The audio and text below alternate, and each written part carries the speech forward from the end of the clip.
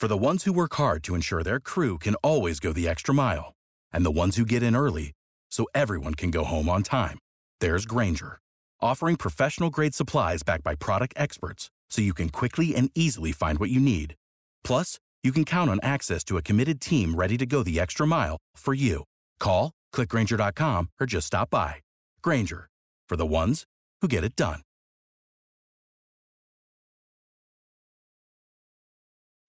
When you need mealtime inspiration, it's worth shopping Kroger, where you'll find over 30,000 mouth-watering choices that excite your inner foodie. And no matter what tasty choice you make, you'll enjoy our everyday low prices, plus extra ways to save, like digital coupons worth over $600 each week. You can also save up to $1 off per gallon at the pump with fuel points. More savings and more inspiring flavors make shopping Kroger worth it every time. Kroger, fresh for everyone. Fuel restrictions apply.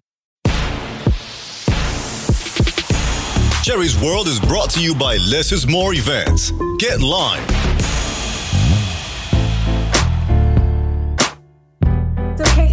So Courtney, the reason why him and his wife and I even really know each other, her name is Tangerine. Oh. And my name is Cherry. Nice. What a great combination. Where does that happen? Right. That is one of the, I've always loved your name because it's so different. You always meet Cheries or girls who call themselves Cherry, but your name is Cherry. My name is Cherry. And that's how we met, right? Long time ago. What? That the names?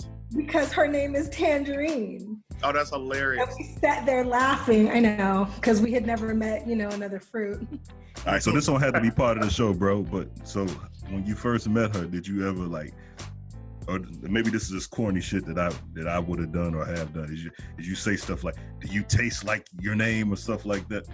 I would never say anything corny like that. Plus, she's heard everything. You know what I mean? Like the name, just like Cherry and Tangerine, they've heard every fruit joke. You know what I mean? Yeah. Or coming online. So no, I just stuck to. I was just shocked. That was really her name. Like, that's your real name? Like, that's not like a nickname? She's like, that's my name. And that's probably why you married to her and not the bozos that tried to holler at her. Right. All them dumb motherfuckers trying to make jokes. Since the 6th grade, has been telling me, "Ooh, I want to pop that cherry." And they still say it.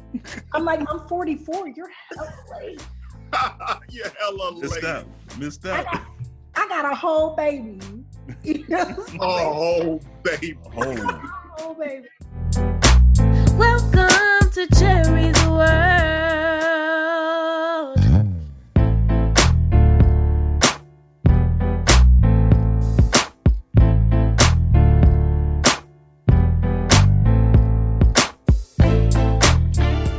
Hello, Cherry's World. Today we got an exciting show for you. My boy, Mr. Clayton Thomas, is in the house. He is an actor, a writer, a comedian. He has written on shows like Family Time, Modern Family, Wild 'N Out, Love That Girl. That's right. All that laughter was due to Mr. Clayton's writing himself. He is also a comedian and a director, and he is lighting the IG up with his comedy skits. Without further ado, let's welcome my boy, Mr. Clayton Thomas. This is Cherry's World. Making Memories Sale Series. It's a sale that allows families and people in our communities in any city, state, or showtime to attend a series of events at a lower price than most, such as like the Trolls Live, Disney on Ice, the Universal Soul Circus, concerts, sports, and more. Contact Less is More Events at 202-930-3533. Again, that's 202-930-3533. Visit the website, getlimetickets.com. They're on social media, Facebook, IG, Twitter. Less is More Events. Get out and lime. Hey, if you're listening to Cherry's World Podcast on Apple Podcasts and iTunes, please give us a 5-star. Let us know what you think. Leave us a review. I want to hear from you. Thank you. Would you like to advertise on Cherry's World and have your product placed on Cherry's social media for the world to see? Email us now at cherrysworldpodcast@gmail.com for low introductory rates.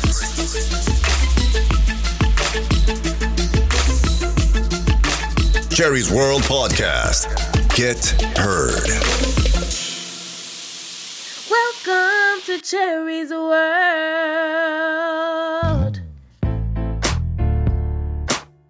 This is like the C show.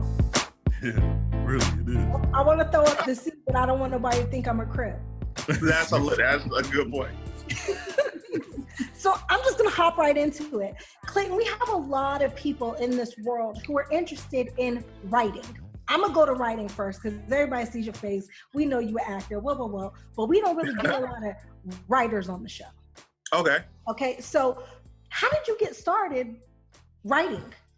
So interestingly enough, I have always written, but I didn't know how to get into it professionally, like most people don't, in a sense of getting paid the thousands of dollars writers get paid. So for me, I had all of these ideas and concepts, but I did not know how to make them come to fruition. It's like they're just sitting in a basement or sitting on my computer. And the first time that I was able to get into writing was I had a manager at the time, and he told me that they were doing auditions for Mike Epps was doing a sketch show. And that sketch show would later be called Mike Epps Funny Business. And anyway, so I went to audition for the show as an actor. And as I finished my audition, the executive producer was like, "Hey man, we like you for the on camera, but would you also be interested in writing?" And I'm like, "Hey man, I just want to be on camera, dude. Like I write separately, but I don't want to not get to be on camera." And he was like, "Yo, when you look at A Living Color, when you look at Mad TV, these are shows where they have ensemble casts that also write their own ideas for sketches." And I'm like, "Oh, okay. Yeah, in that case." So we ended up doing it. It was supposed to go to Comedy Central. Didn't work out that way. But while I was down there, I had written so many sketches and I had so many ideas for TV shows that it came easier for me to do it in that avenue because I had made my mind up at that time. I'm like, all right, I might not get an opportunity as a writer, so let me just focus on acting. And it brought it back to become writing. So the show didn't get picked up, and the producers from that show ended up hiring me for another show the following year where I was writing on. And then, but I still didn't really have the bearings of being a real writer, right? So Tangerine and I are dating this time, and she was working on the show with Bentley Kyle Evans at the time called The Reb. This was a pilot. And I came down to the set to meet him, and she's like, "Hey, Bentley, this is Clayton Thomas. He's a comedian. He's a writer." And he's like, "Oh, okay, nice to meet you, man." And I could feel that energy of, you know, when you meet somebody that you're working with, boyfriend or girlfriend, it's kind of like, "Oh, hey, how you doing? That's what's up. Keep doing your thing." And I'm like, "Look, I know what this looks like, fam, but I truly am a writer. Like, I'm dope." And he's like, "Okay, yeah, man, you know, I'll keep an eye out for you," right? A year and a half goes by. Now the show The Reb didn't get picked up, so now they're doing a show called Family Time. Tangerine's on that. So, you know, as her boyfriend at the time, we go to the premiere, and I go to Bentley Evans and say, "Hey, man, I want to be a writer," because at this point, acting for me at that time had dried up because I didn't really know the business at all, didn't have an agent, didn't even really know how to professionally represent myself as an actor other than saying, "Hey, I'm an actor." So, but being a writer, I'm like, "Yo, I have these scripts. I worked on this show, worked on that show. What's up?" And he said, "Well, we don't have a traditional writer's room, but what you could do is, I don't know, you know, show me one of your scripts." And I was like, "I'll do one better than that. I'll write an episode of Family Time." And he was like, "All right." And the way he said "all right" didn't sit well with me. And I was like, "I'll write 4 episodes of Family Time and I'll send it to you Friday morning by noon." It was Tuesday at the time, by the way. So I went home after that party and I wrote 4 scripts, and I got done with my last script at 11:57 that Friday morning, and I sent it to Bentley. And he's like, "Yo, man, I don't care what happens. I'm rocking with you because you just wrote 4 scripts in under a week. That shows the dedication that you really wanted." So from that point, Stacey Evans Morgan, which is his sister and also amazing director and writer, saw my scripts and she allowed me to come in and pitch ideas for a show that they were doing called Love That Girl. And I came in and I was able to learn how to truly write. Like what I was doing was just writing amazing concepts and ideas, but the format was trash. So they taught me how to format. They taught me how to truly be a writer in Hollywood and what that means and how to do it. So that's realistically how I became a writer. If it wasn't for Bentley Kyle Evans and Stacey Evans Morgan and Tangerine, I would not be a writer at all. Wait a minute. Before you did those shows, didn't you write for Wild 'N Out as well? Well, here's the thing. Well, I was on Wild 'N Out with shout out to Niall Evans, which is, he's also an executive producer and a writer, and Bentley and Stacey's nephew. But I was a consultant on that. And when you're a consultant on that, basically what you're doing is you're writing game concepts because the show is improv. So I can't write what DC Young Fly or Doughboy is going to say on the show, but I can say, hey, here's a game. Let's do this game. Black Jeopardy. Let's do this game. Can I holler? Like those types of things. So it wasn't really writing in the traditional sense. It was more so creating games for them to improv. He's the truth. Go ahead. So let me ask you this, and I only been around like Hollywood, but they always told me, hey, just come in, shut up, be quiet. And you took the initiative to actually to show up somewhere with your wife and actually try to get a job out of it. How was that perceived by everybody? Doing that. What's interesting, man? It was for me, especially. I've never been one to come in and just shut up if I feel I can make something better or learn something.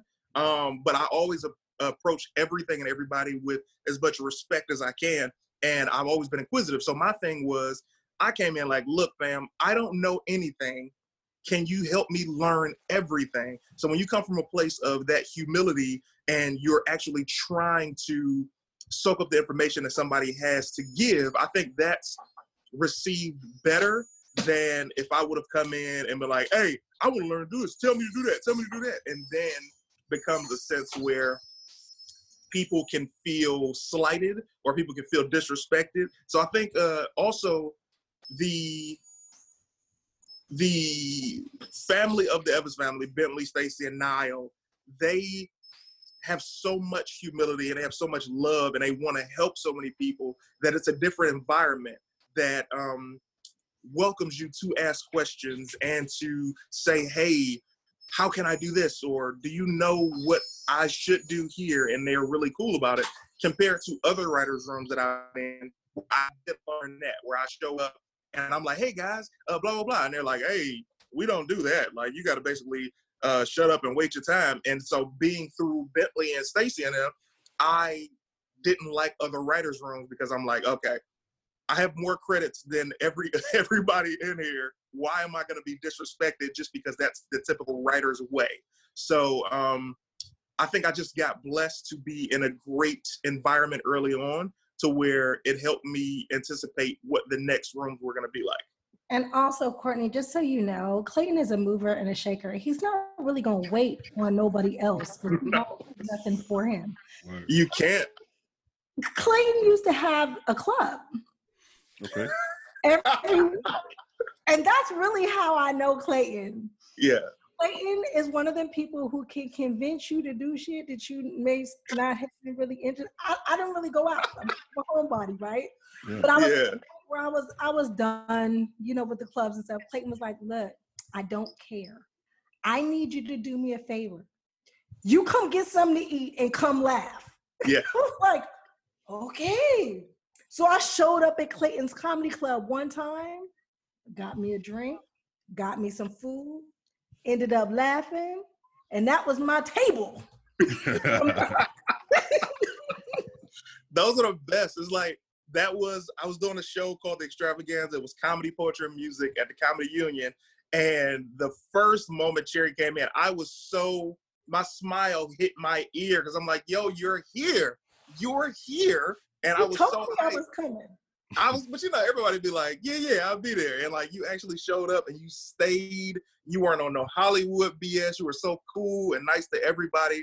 it was an honor, and I used to love doing that show, and yeah, it was a good time.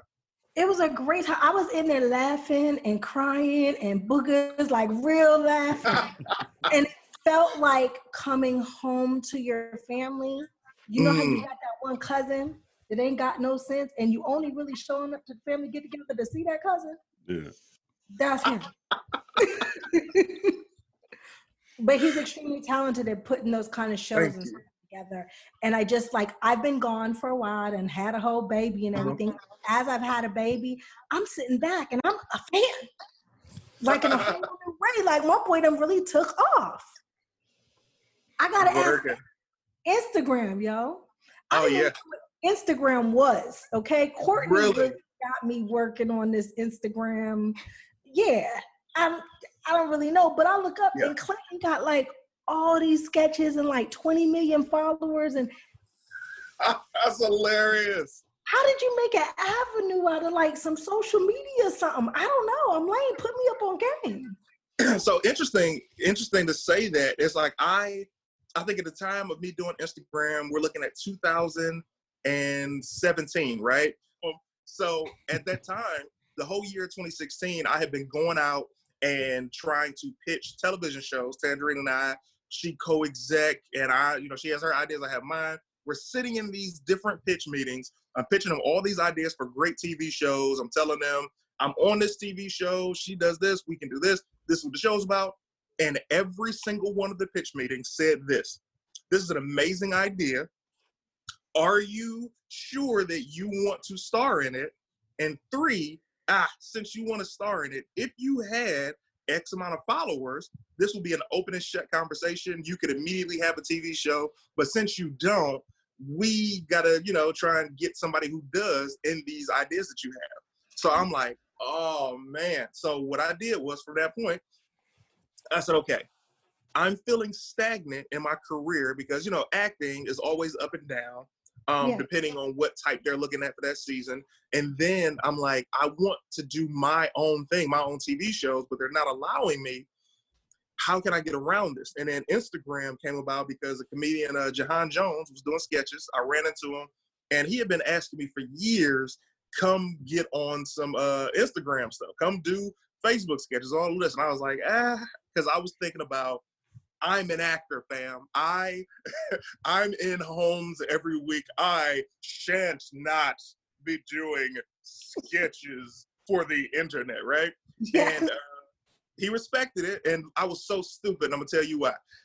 So I started doing the internet content. As I'm doing the internet content, I'm noticing that I'm reaching more people online than my TV show was, right? So when you look at television shows as a whole, these days, if a TV show gets 5 or 6 million views, it's like a week. It's a hit show, okay? We're not talking about the 90s before the internet came where it was like you might get 20 or 50 million. Like nowadays, there are so many TV shows. There we go. There are so many TV shows. If you get anywhere from 5 to 7 million views a week for your episode, it's a hit TV show. The first 6 months of me doing sketches and content for Instagram, I was reaching, I think, 11 million people a week with my content, right? And this is just Instagram.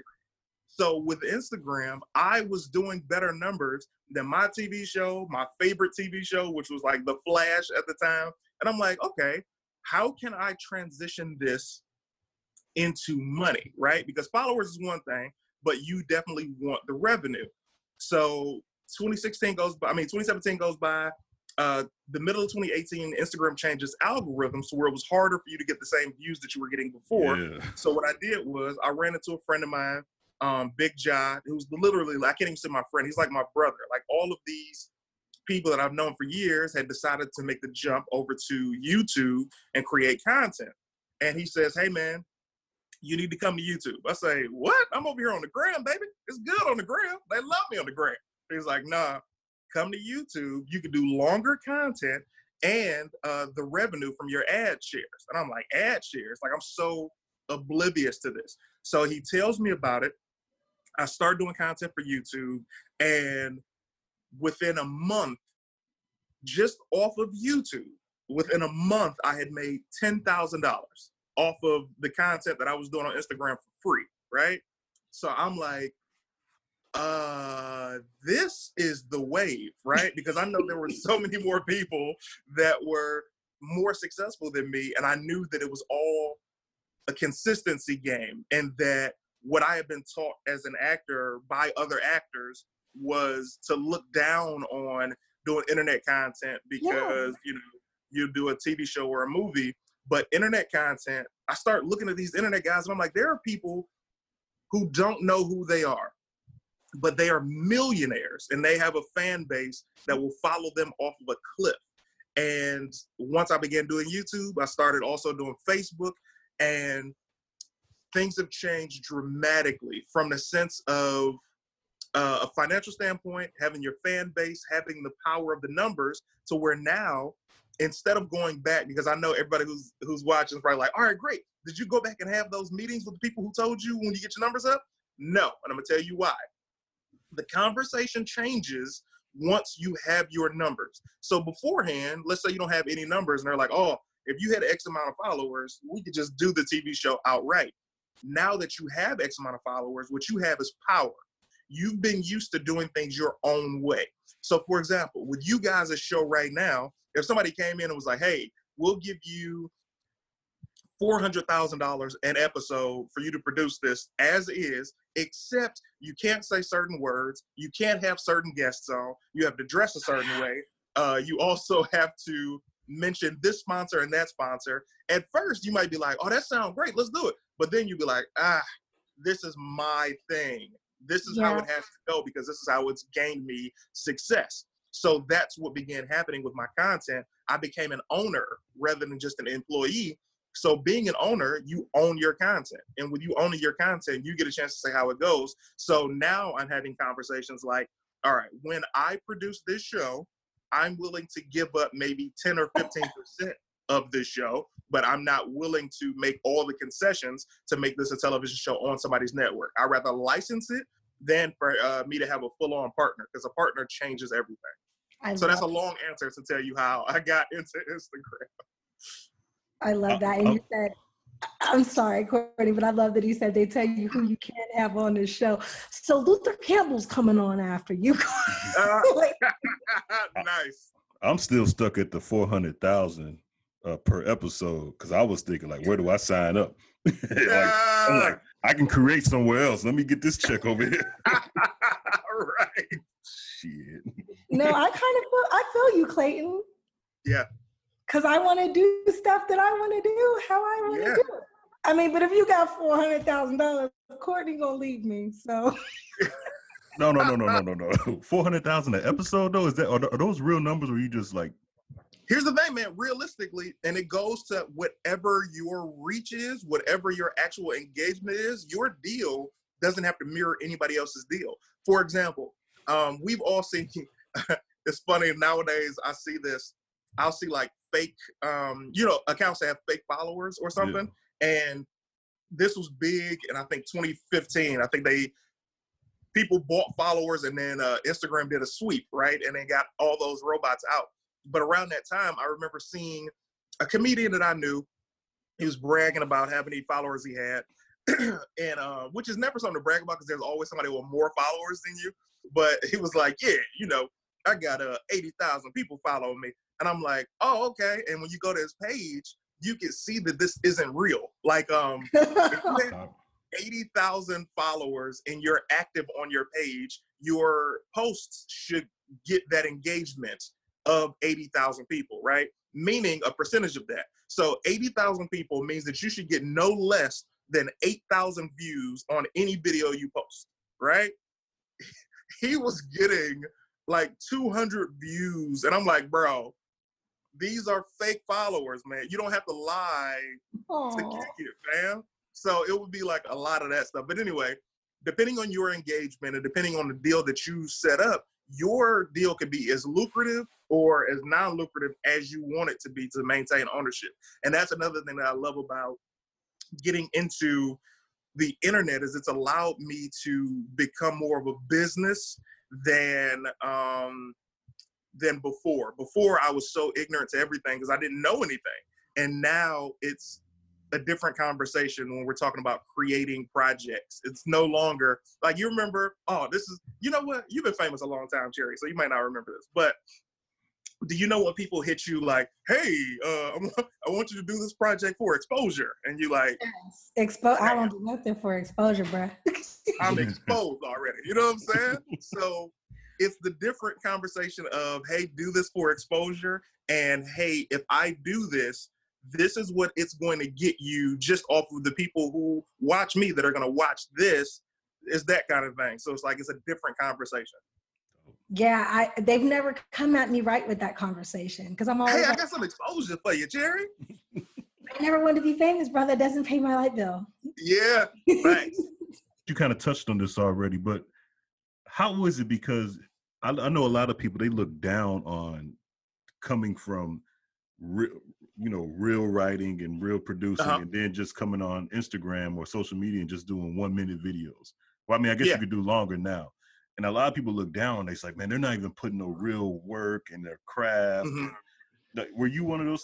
Obviously, you're not, because you were able to make the adjustment and everything. But how do you feel about people that are constantly looking down on social media comedians versus? I'll say this, man, because there are a lot of comedians who just do. Well, I can't call them comedians. There are a lot of people on social media that do their version of comedy, and whether I enjoy it or not. Comedy as a whole is subjective. There's not going to be anybody that likes everything. Like, there are people who love Dave Chappelle and hate Mike Epps, and there are people who love Mike Epps and don't like Chappelle. So it's all subjective. However, the looking down on, I used to be one of those people that's like, oh man, the internet guy, I ain't doing that, man. I'm on real TV, right? And I think everything is a point of not knowing. Like I said in the beginning, I did not know the internet world. I only knew television. And everybody on the internet is trying to get to TV. Whereas if you realize your power, I always tell so many people that I come in contact with who do internet content, the internet is far more powerful than television. And you have to think of it like this. When you look at The Tonight Show, when you look at Jimmy Kimmel, at the end of all of their sets and commercials, they say, hey guys, follow us on YouTube, like us on Facebook. These are internet sites. If television was as powerful as they're trying to make it, then they would be telling you, just watch us on TV. Everybody's trying to send you to the internet. So for me, I know internet is power. And beyond that, I try not to look at anybody.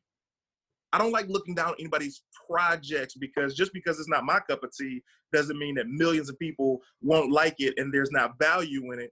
But I think to each his own, because everything we are is the experiences that we've been through. So maybe somebody's experience has been, they've been told, if you do anything on the internet, we're going to blackball you or whatever. But I've seen far too many of my coworkers, I'll say, do internet content and go on to do mega films and big TV shows and still do the internet. And I've also seen people who are on hit television shows come and do content for the internet. So I think the walls are down more so nowadays than they used to be in the beginning.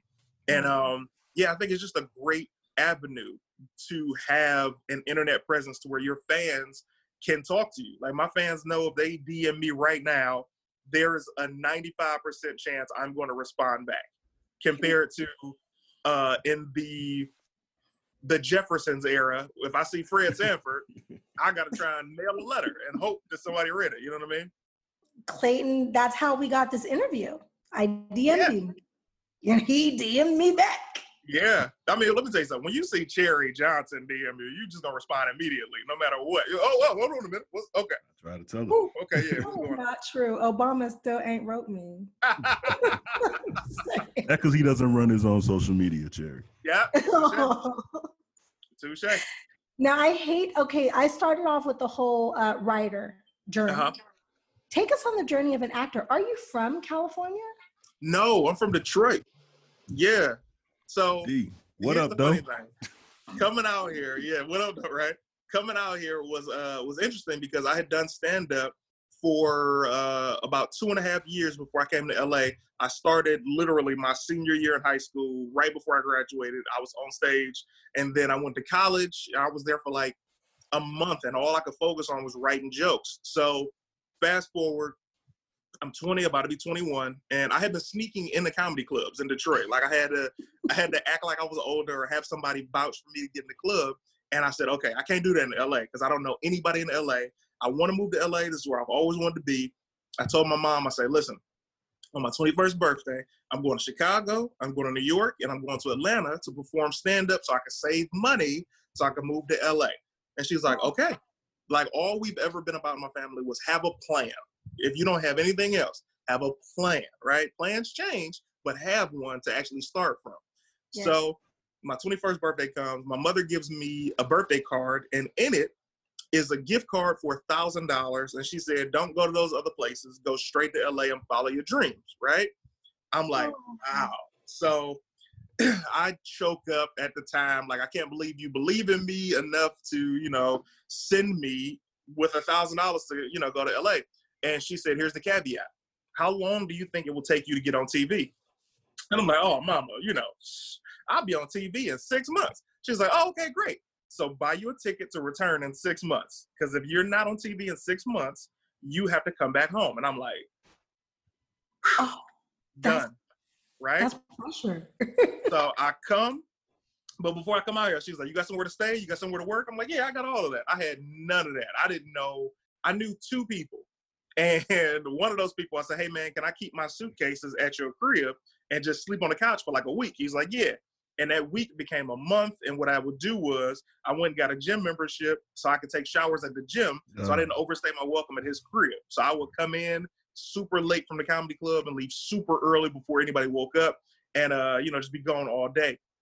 So fast forward 6 months to the date. And I'm looking like, man, I'm going to have to go back home. I went to all these cattle call auditions, not really knowing how to succeed other than be on stage. So I go to the Comedy Union, and this is another full circle moment. I go to the Comedy Union. This is like December 18th of 2007.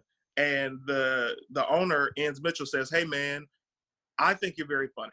And I think you have what it takes. And we're doing a TV show called The Funny Spot on TV One. Would you be interested in doing a set? And I'm like, yeah, but when does it film? And he's like, it films on the 21st.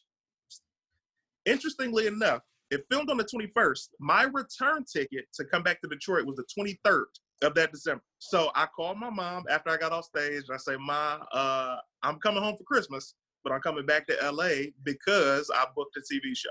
And she said, all right, you maintained your end of the deal. And here we are 13 years later, I'm still out here working. So it worked out. Wow. Yeah. I like that, man. Because, I grew up and my whole thing, like my mom was, single. I don't know what your situation, my mom's single mother. And her whole thing was like, you can't go to jail. I'm from Chicago. Like, you can't go to jail. So she like, you got to get the job. You know what I mean? Yeah. You got to get a job. I've been working since I was 14. You got to get a job. And the other thing, you got to get out of here. So you got to, what I'm saying? That's just the way she made me. She's like, you got to be a man. So I like to hear stories like that of mothers. Yeah, my mom, man, she was that. She was a single mother. She worked 2 jobs to support me, man, and my sister. And she was a social worker. So she's dealing with juvenile delinquents every day. And when she would come home and tell me, you are not going to be a statistic. You're not going to be in somebody's jail. You're not going to be in somebody's prison. You're not going to be out here selling drugs, taking drugs. You were about to stay in this house. You're going to go to college. She wanted me to be a doctor. And I'm like, look, I hear everything else, but I ain't going to be no doctor. I am going to be a comedian. And she was like, jokes, because, when you don't know anybody who's doing what you dream of doing, it's hard to make that a reality. Like, the reason there's so many people that criticize children for wanting to be athletes, but if it's all that they see that are successful, that's all they have to reach for. So for me in Detroit, I didn't see any comedians until I was an adult. I didn't see any actors in Detroit. All I saw were drug dealers, teachers, doctors, lawyers, and I'm like, that's dope. but I have to be the one that breaks out of this and does it so I can do this for somebody else. And so I mean, I'm right there with you along with that, man. My mom, that's what was such a shocker, because she knew that I was like, look, I'm gonna take a break from college for a year, and she was like, you going back? I'm like, yeah, I'm going back, even though I knew I wasn't going back. But all of these things led to her believing, man, her saying, you know what, I'm gonna take a chance on you. If you believe in yourself this much, there has to be something to it. So fast forward, man, I'm just so thankful to have a mother that actually believed. I think that's so awesome. I'm sorry, all three of us were raised by single moms. Yeah, oh, that's dope. Yeah, I just want to follow up on that. How far did that $1,000 go for you in LA?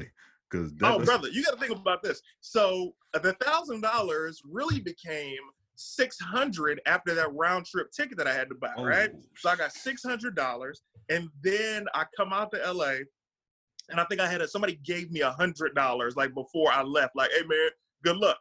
So I'm out in LA with $700, and the first 2 nights bring me down to about $530 because I had to get a hotel room the first night, and then the second night, and then I was like, all right, I need to figure something out because I can't burn through this money. Right. So when I'm going to go get that gym membership, they told me for the year it would have been like $300, and I was like, okay, what can I put down today? And they were like, well, you can give us $60 today. And I'm like, cool. Yeah. Gave them $60, never paid again. This was before you go to a gym and use your thumbprint to check in. Oh, yeah, like I this know was about just slide in, right? Sneak in. So I would just sneak in. I tried to get cool with the people at the front desk so they didn't ask to see my membership and find it out. But that $600 lasted me. It lasted me about 4 or 5 months, because during that time, that's when I started performing at the Comedy Union and the other comedy clubs, and I was getting paid, and then I would sell my DVDs after the show. So that money went up, but it definitely lasted me. And I was also, let me tell you something, this is the broke trick that if it all go bad, I know I can feed myself for $20 a week. And this is what you spend it on. I had a Foreman grill. You get a pack of chicken thighs from Ralph's, which was $7.99. I would get cereal, the dollar cereal, and then I would get the almond milk or rice milk, which would cost me like $3. So that left me, I had like $9 left. With that $9, a weekly train/bus pass was $7 at that time. This is 2007 through 2009. Then the price went up, and I had a car after that, luckily. But I fed myself for $20 a week. Like, I could guarantee I was gonna make $20. I had my bus pass taken care of. I had my DVDs to sell so I could pay the rent, and I had food taken care of. If I got too hungry, I wasn't supposed to eat no more. That's how I looked at it. Man, so I knew how to survive on $20 a week. Very responsible. Really, we talk about a budget. Man. Hey, that's all. And let me tell you something. That $20 felt like I had $300 because I was like, oh, thank God, $20. You know what I mean? Okay, so explain to people now that you're doing a little bit better, you can actually spend more than $20 a week. Do you still on a budget? Here's the funny thing. I don't, but I should. Like, I save a lot of money. That's why, like, unfortunately, during this time where everybody's not able to work, I still have saved a lot of my money. However, I blow a lot of money on like food. Like, I'll be like, oh, let's do DoorDash and Postmates today. Oh, I spent $100. Oh, and then I'm like, oh, I'm tripping. Yeah. But I do budget for things that I want. Like, I don't just blow it just to blow it. I think the most I spend my money on is probably food. Like, I just love whatever I want to eat at that time. I just want to eat it. I can understand that. Most of my money goes to food too, but it goes to like Sam's Club and Costco. I don't really eat out. But you're a parent.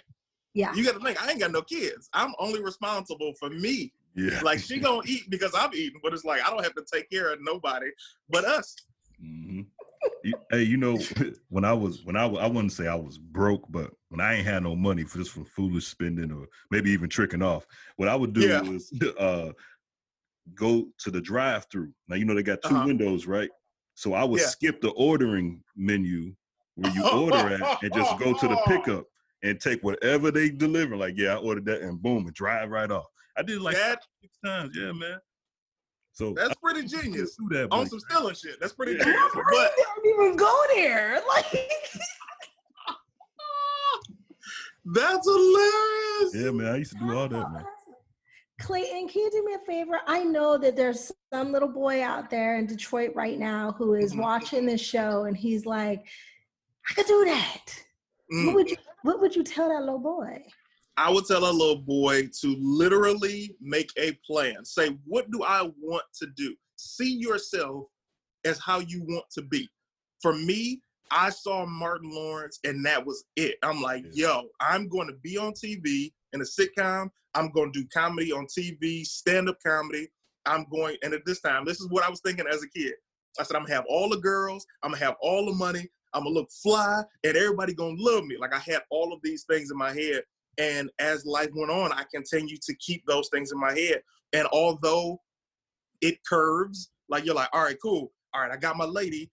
I got a little bit of money. I have a little bit of popularity. Now what do I want to do? Then it became, okay, great. Now I want my own everything. It became, I want my own show. I want to produce that. I want to produce this. I want to perform with this person. So if I was still a little boy, I would tell him to dream as big as you can and go after it, because there's no dream too big, because it can all happen. I still want to be a Power Ranger. Let them on, but I still want to be one. That is not something I expected to hear you say. I want to ask you, because there's another man that's coming on later. Uh-huh. We're going to talk about relationships a little bit. LA is like the hardest place in the world to find a real, true companion, much less one. Okay? Yeah. So when you met her, how did you know that she was the one? Or when did you know that she was the one? Here's the thing. When we first met, we were friends. I was still flirting with her because I was trying to smash, because she was, cold. I'm like, hey, what up? And she was letting me know that, yo, we ain't going to be smashing. I'm like, oh, we going to smash. I'll wait it out. That's always been something about me that she could tell you. Once I make my mind up that something is going to happen, I pursue it. Like, I just create that scenario in my head, and I make sure that I achieve every goal I can. Some goals you don't get, but you find out why you did not get them, or did you really want that? But with her, I was like, nah, I'm going to get you. And she would laugh at me, and she was like, you're not going to get me. I'm like, I'm going to get you. And she was like, okay. Fast forward, we had worked on a radio show together. We were on Foxhole Radio, Jamie Foxx's station with Speedy, and then that ended. And she called me one day, and she was like, yo, I think you're really funny. I am about to do this other radio show. It's paying this amount of money. And I'm like, you had me at paying this amount of money, right? So we started doing a show, and she got a chance to see a different side of me from what she says. She was like, yo, I got a chance to really hear you speak, hear your thoughts, and see how you truly are and what your goals are. And I didn't get that opportunity on Foxhole. And she was just telling me she was attracted to me now. And I'm like, what have you been waiting on? I've been telling you that I'm a cold motherfucker. What the fuck, right? So we're laughing. And for me, there was one day, my car, I was driving a horrible car. I had no money. I had a 1995 Honda Accord LS, right? And my antifreeze was leaking. Like, I found out I needed antifreeze because my radiator something was tripping. And I called her. I said, hey, do me a favor. Can you pick up some antifreeze before the show, and I'll just pay you when I get there? And she's like, yeah, I got you. And I was like, shocked, because I had made 2 calls before her to girls that I was kicking it with, and each of them were like, I can't do it. I ain't got it like that. And I'm like, damn. So I get to the radio spot, and she gives me an antifreeze, and she hands me the receipt, and it was $17. And I was like, I thought antifreeze was like $5 or something, right? So I was still living damn near $20 a week. So I'm like, whew, but I didn't let on to her. And she was like, yeah, don't worry about it. I was like, no, let me give you your money. She was like, no, it's all good. And I was like, it's all good. So what that showed me in that time was this wasn't a woman, number one, that was tripping off $20. Number two, she was somebody that was a giving person. Like, she was like, yo, you're going through something. I know if I was going through something, I want somebody to be able to help me and not, be nickel and diming about this or that. And it also showed me that I could count on her. So I saw all of these things in one moment, and it showed me maybe there's more than just her body and her face that I should be trying to get to know. And from that moment on, there was no competition. She was better than every woman I'd ever dated or been with. And she was the one woman that didn't try and change me. You know what I mean? Like what'd you say? She is, though. Your wife is bad. Yeah, she's doing her thing. And she didn't try and change me. She allowed me to be who I am. She only tried to enhance me and never really tried to constrain or construct negatively or restrain who I am in every sense of the word. Like, just only try and make me better. So that's how I knew. And I had to get her off the streets immediately on the single side. I'm like, nah, you can't be out here for some other brother to take you off the streets. Nah, I got it. That is beautiful. Where you guys? I want to reach out to her and see if she'll do the show one day too, because I think I'm sure she would love it. When I found out that you two were together, yeah, I can't even explain the smile on my face, because you've always been genuine, sweet, nice. One of the only men I can say, when you meet most black men, most of them gonna hit on you, right? Oh yeah.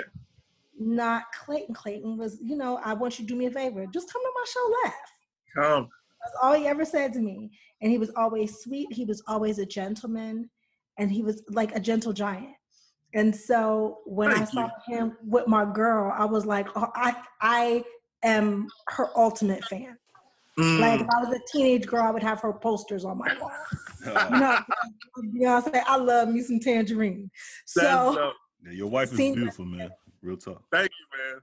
Yeah. I told you I was texting him a picture. I wasn't playing. Let me ask you this though. Bro. This man-to-man, Cherry, you might want to mute this. This man-to-man talk right here. Now, you said you wanted to smash her from the beginning, right? So if she would have let you smash right away, do you think you would still be here like you are right now? Yeah, no, because for me, man, and I'll throw another level onto it for you. For me, I'd always been somebody, like I said, you just gonna come in with the chimes, just whole interview. You see me? That sounded beautiful. Yeah. Anyway, she deserves an entrance, man. Cherry Johnson, that's how. My baby Cherry. Yeah. All right. All right. Now go on in the room now. All right. Now let me tell you. To finish answering the question, I had been, any woman that I had, because I met her in my early 20s. Like, when you're a man in your early 20s, all you're doing is sex. Like, you're having sex with every woman you possibly can. And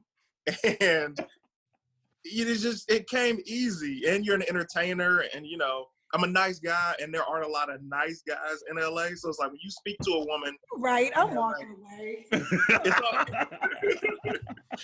When you speak to a woman in LA, they're so used to a certain type of guy. So when you're the opposite of that, they're more so like, oh, wow, you're different. So if she would have had sex with me then, it wouldn't have been a relationship, because here's the caveat. This is the cherry on top. When we started dating, she was celibate.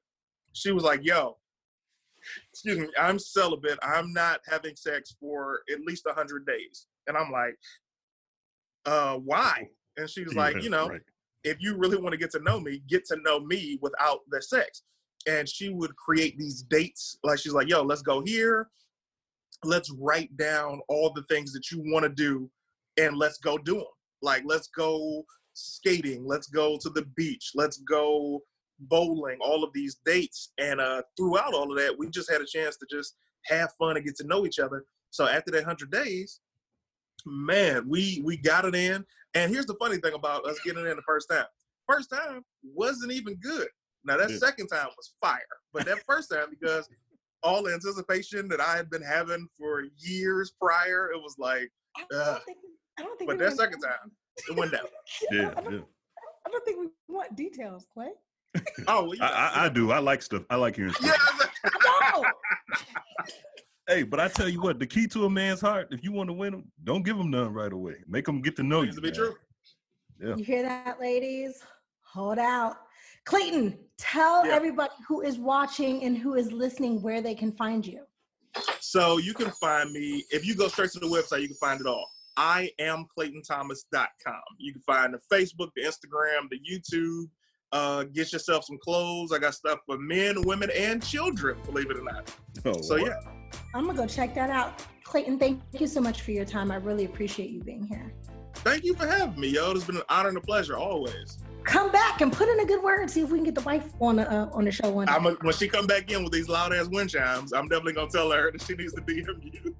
She had a heavenly entrance. That was awesome. Right. I'm telling you, if you watch that lady walk in the room, you hear them chimes all the time. I see. Wow. Dope. Thank you, guys. Thanks, Thank man. you, Clayton. I really appreciate you. Welcome to Cherry's World. Brought to you by Less is More Events. Get Lime.